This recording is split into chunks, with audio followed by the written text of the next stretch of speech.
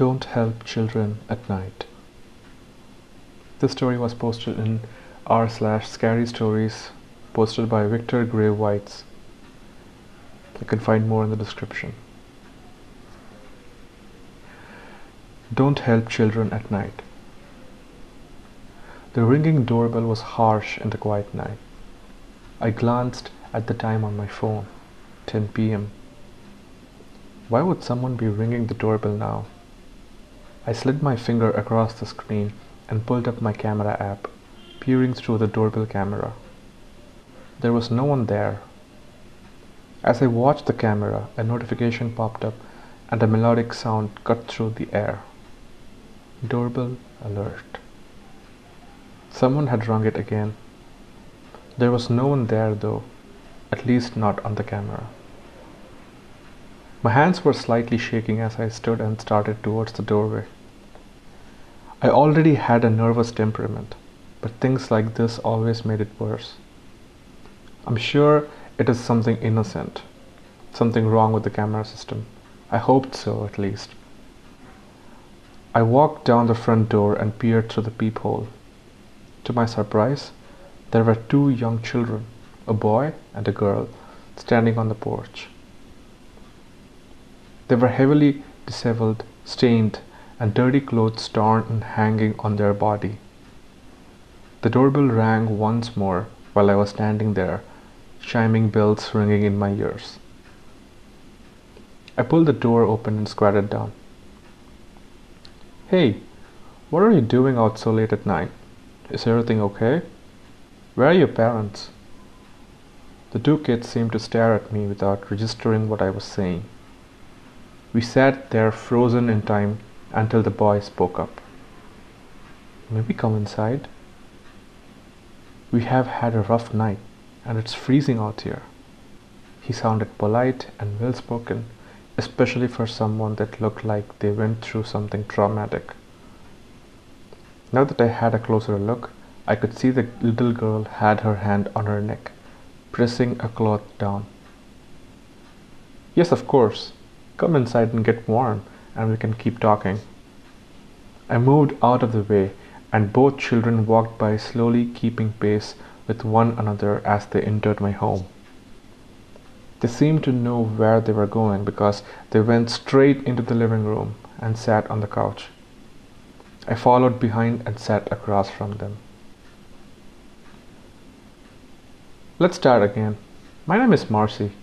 What are your names? I gestured to them, encouraging them to continue speaking. The girl still had a plain look on her face, no reaction to my words. My gaze was drawn back toward the boy as he spoke. My name is Frederick, and my companion, my friend here, his name is Margaret. We got a little lost tonight. Just need some time inside to warm up, and then we will be on our way.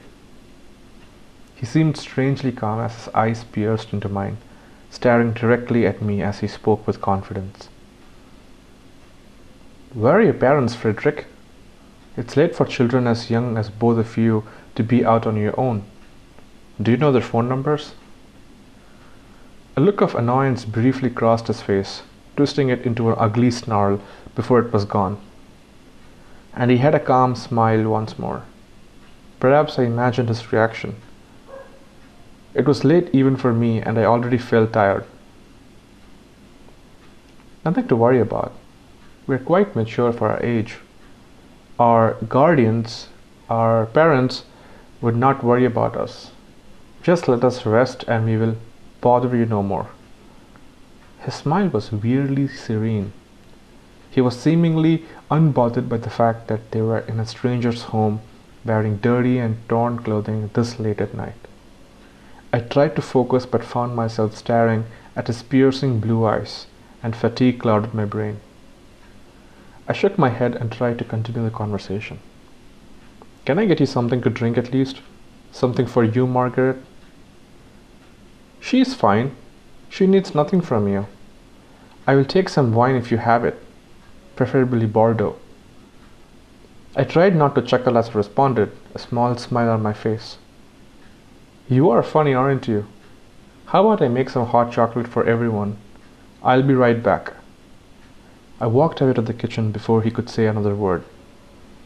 I laughed internally at the thought of such young children drinking wine. I guess he figured it didn't hurt to ask. I pulled out the pitcher I used to make hot chocolate, a simple white appliance with a small blender in the bottom, and poured it in the mix with some milk. With the press of a button, it was quietly wearing away. I could hear soft-spoken words coming from the living room, but couldn't make out the contact. It was clear that the girl was speaking now, though. I went back to the living room entrance and saw that they had lifted away from the cloth on her neck. There was deep red blood staining the fabric. Her neck was now red and raw, a large slit slowly weeping as blood dripped down her neck. He had the cloth held up to his face, his eyes closed as he seemed to sniff at the fabric. I slowly backed away and re-entered the kitchen. Something was off. They were already weird for children, but this was just wrong. I could feel it deep in my gut and decided I needed help. I felt sick as I tried to think about what to do next. I pulled out my phone and dialed 911. A pleasant female voice rapidly answered it. 911 operator, how may I help you? Yes, I am at Street. I had two young children, a boy and a girl, show up at my house tonight. The girl has an injury to her neck. I need the police here right away. I think the boy hurt her and they ran away from home. As I told the operator more information, I heard a sudden hissing sound behind me. I spun around and saw that the children were in the kitchen with me. The boy had a hideous face, brow furrowed in anger. His face startled me, and I dropped the phone, the last bit of conversation fading away as it bounced to the floor. How old are you children? We will be sending paramedics with the police. Can you confirm your address? The quiet voice emitting from my phone was interrupted by the sharp tones of the boy. You shouldn't have done that. I wasn't interested in you. I have Margaret already. I was confused. My mind felt clouded by more than just fatigue now. It took all my energy to just say a simple sentence out loud. I'm just getting you help. I saw the wound on her neck and was concerned, that is all. The police will be able to help you better than me. My voice was high and whiny. I sounded like I was making a lame excuse. What the hell was going on with me? The boy's eyes were piercing mine once more, swirling blue pools that reminded me of the deep ocean. I was losing focus and could not concentrate. I could barely focus on the words he spoke next. Come down here, Marcy. I have something to show you. I could not stop myself. I felt compelled to move forward and get on my knees in front of him. I was now staring face to face with him as he began to smile. He opened his mouth and I saw that his teeth were stained red, a rotting smell coming from his throat. I wanted to gag but could not move. He slowly raised his hand in front of my face, seemingly ordinary, until he grabbed his fingers with his other hand. A sickening crunch filled the air as he broke his fingers off, exposing the shining bone of the middle joint of each finger. Blood spurted onto my face as I stared at him, frozen and motionless. He started to laugh as each of the bone began to grow, lengthening and rotating into sharp spikes. My head was pounding in my head. It felt like a migraine that I could not escape from. I watched onward, feeling a vile acid burn the bottom of my throat as he held the tips of his fingers out toward the girl. Her eyes widened and she jutted her head down towards his open hand. I could hear crunching and sucking sounds as she ate each of the fingertips from his palm. He continued to laugh as he started to tickle my throat with his fingers. I told you, Marcy, we didn't need any help. Outside of just wanting to get warm for a bit. We would have just left it if you hadn't called anyone. I could feel a small dribble of blood slowly trailing down my neck from where one of the bones had scratched me. His eyes widened at the sight of the blood, and he began to lick his lips, his blood-stained teeth clacking together loudly. He seemed exhilarated as he started to pull up me close, moving his mouth to the small stream. Suddenly he froze as his eyes darted away, the sounds of sirens filling the empty night, flashing lights shining through the edges of the curtains. He sighed and let go of me.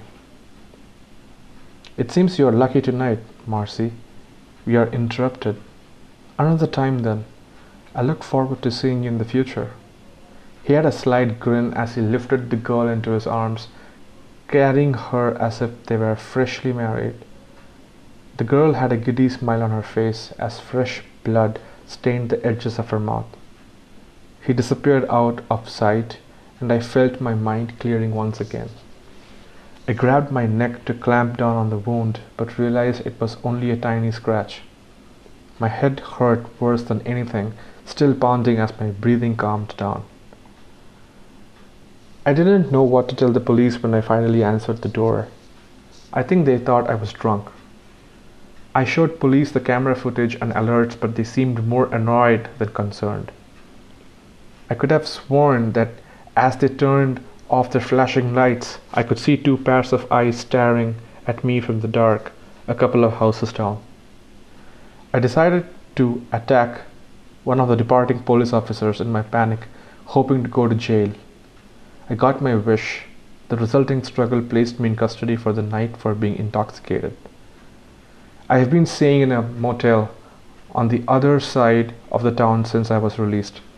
I'm trying to find some way to get my belongings and sell my house without returning. My funds are draining as I waste time scared and helpless in what to do next. What scares me the most is what I saw on TV while trying to distract myself. A little girl who had been kidnapped in the past week. A little girl named Margaret. Thanks for listening.